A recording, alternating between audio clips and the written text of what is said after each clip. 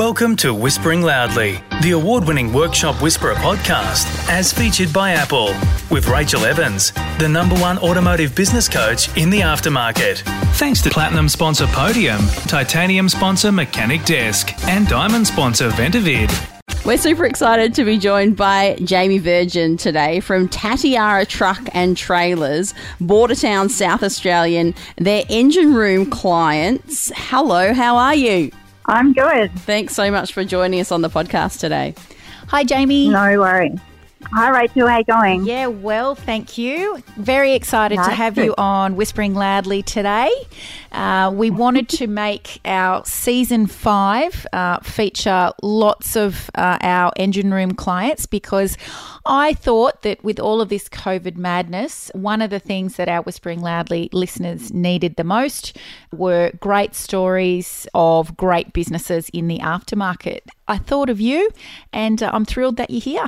Oh, very good. No, glad to be here. Probably very new at this, so I was a bit apprehensive, but, you know, I've got to spread my wings a little. Yeah, absolutely. So why don't we jump straight in, Jamie, and have you tell us a little bit about the story of Tatiara Trucks and Trailers and, you know, how you came to be where you are today. So I'm actually the second generation. So my mum and dad founded the business. They started in 1983. So they started that from scratch.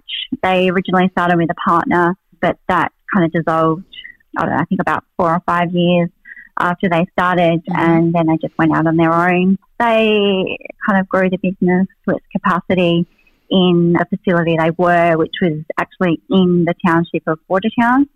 So they were actually starting to be surrounded by a residential area, which obviously, as you can imagine, trucks go all day and all night. So they were doing call-outs and stuff in the middle of the night, which obviously the residents were kicking up about a little. So 1997, they relocated out into the industrial estate, which was the new area, which they started.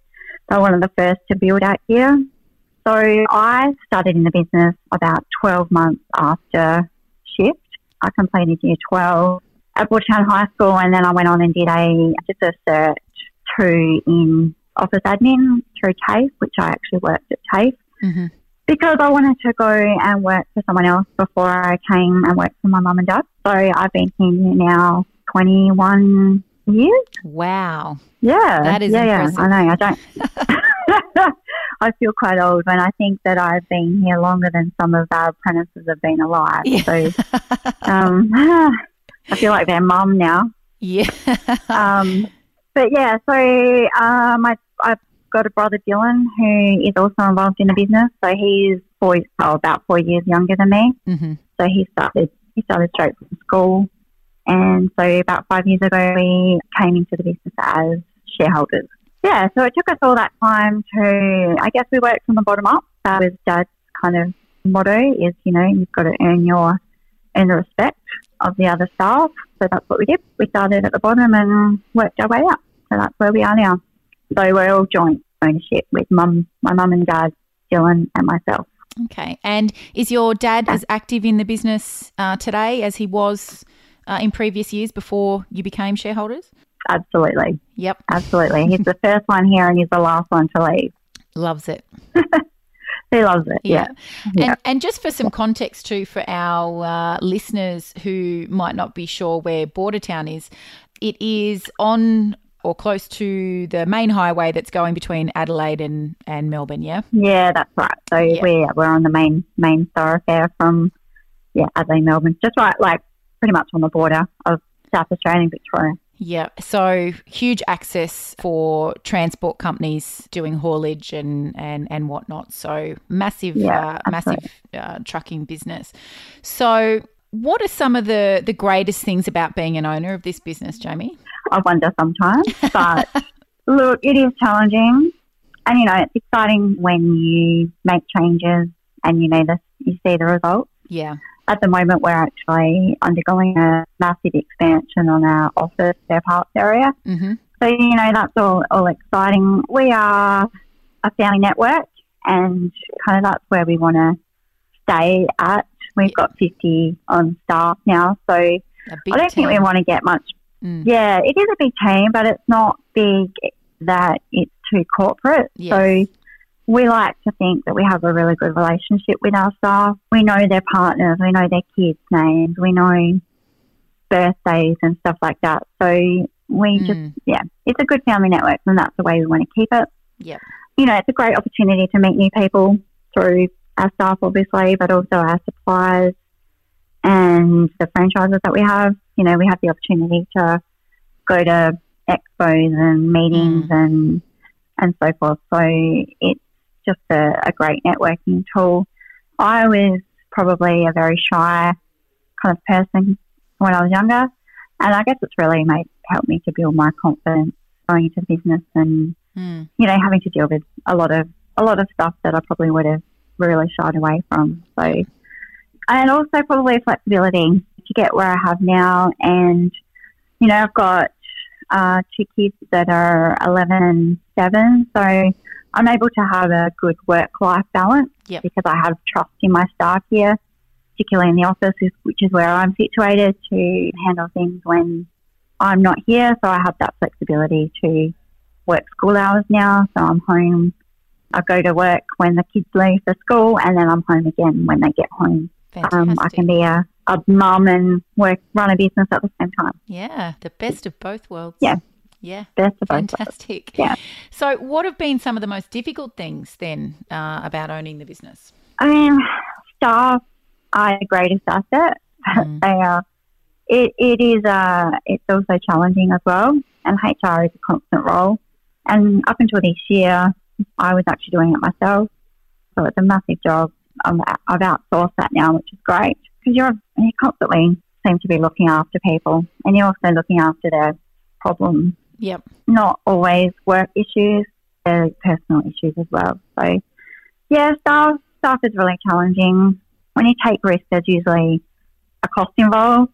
So when you're constantly expanding and being proactive, you know, you're constantly, you know, wanting to have the best equipment, the best tooling, the best facilities you can have for your staff and for your customers, and offer that high quality service. Yep. So, you know, cash flow tends to be tough because, I mean, it's not a massive, like this industry is not a massive money making industry. You can't, the margins aren't always in it. But yeah, if you want to be the best dealership in Australia, then you're going to have to fork out a bit of money. So to make cash flow is always tight. Yeah, that's right. Take a smoko and review us on your Apple Podcast app or wherever you listen. We met about 12 months ago, and at that time you saw a real need to dramatically overhaul your culture and the way you led your team. What has that involved in as far as that overhaul goes? What have you had to do? Oh, look, if you look back on the last 12 months since working with you, particularly, we've made massive changes, and we had to. We had a bit of culture kind of issues within our workplace. So, I mean, communication was a big issue, and we've done a lot of work around this. So we are now doing weekly departmental meetings with our staff, so with office and the workshop, which is good because it just allows us to kind of communicate information back to our staff that's kind of face to face. Yep. We have a couple of whiteboards out in our workshop now, which one is communication and notes, and the other one is for all of our bookings in. So we've got all of our workshop techs on the board, and they're allocated jobs that way. So everyone kind of knows what everyone's doing. Yep. And they know what they're doing when they come to work. So that's updated before everyone sort of gets here. Before the COVID, we were doing staff lunch barbecues once a month. So that was just a really bonding kind of session where we sat around and ate lunch together, just a very informal sausage on the barbecue and a bit of bread and a bit of sauce. So nothing flash, but yeah, it was a good way to get everyone together as a group. We've done a book study together with a group of staff on the book called Zappos. Yes, about their culture. Which was real, yeah, it was amazing. It was really good. And we're still actually getting through it at the moment, but we are learning heaps from it, which is great. Fantastic. We've always had an emphasis on staff training, but we are actually really focused on a course which is Certificate 3 in Business, which we're putting through a few members of staff each time that comes available. So we've got about a group of 10 now that have gone through the training, as have I. Yep. And yeah, it's really got people on the same page and really getting some great results out of that. So you have a real learning pathway inside. Yeah. I mean, yeah. That's still a work in progress, but we've got our HR girl doing a bit of work around that at the moment because we've had a bit of a turnover in staff. So we've had to kind of get back to revisiting our kind of gap analysis and working out where our gaps are and when we need to do our training and so forth. So yeah, that's obviously a biggie at the moment. We have got a new HR system which is called Employment Hero. It's great. It's a centralised system that has all of our staff on it. It has all their details. It has the ability they can apply for leave through it. And so, cutting out all of that paperwork. You can also communicate with them through there. We have our core values through there so they can see them. We have goal setting, which is done through there. Lots of stuff. So all their licenses, all their certificates for training and so forth is all in one centralised system, which is working really well. Wow. So for us, lots of key structural pieces that have really made a big difference in the last 12 months. Yeah. That is amazing. Join our free Facebook group, Your Profitable Auto Repair Shop, and join in on the conversation with auto repair shop owners just like you globally. So, given that you've been with the business 21 years, Mum and Dad opened it back in 83, so, we've got a long history. From what you've learnt, what's the number one thing that you'd pass on to our listeners when it comes to growing their business? This is tricky because I've actually got quite a few, but I don't know, if I was trying to, if it's probably from my point of view, my number one thing, if you're going to be a manager and a leader for your staff, is to really invest time in personal development training. I just think that is so important. It's important to kind of keep you in the game. You keep that constant communication. Communication is key. So keeping that going within your staff, but also good for your own mental health. I think that's really important. If you've got good mental health, then you can tackle anything. So much. Yeah. So yeah, I guess that's probably not what some people would say, but that's probably my number one. Yeah, I'm with you.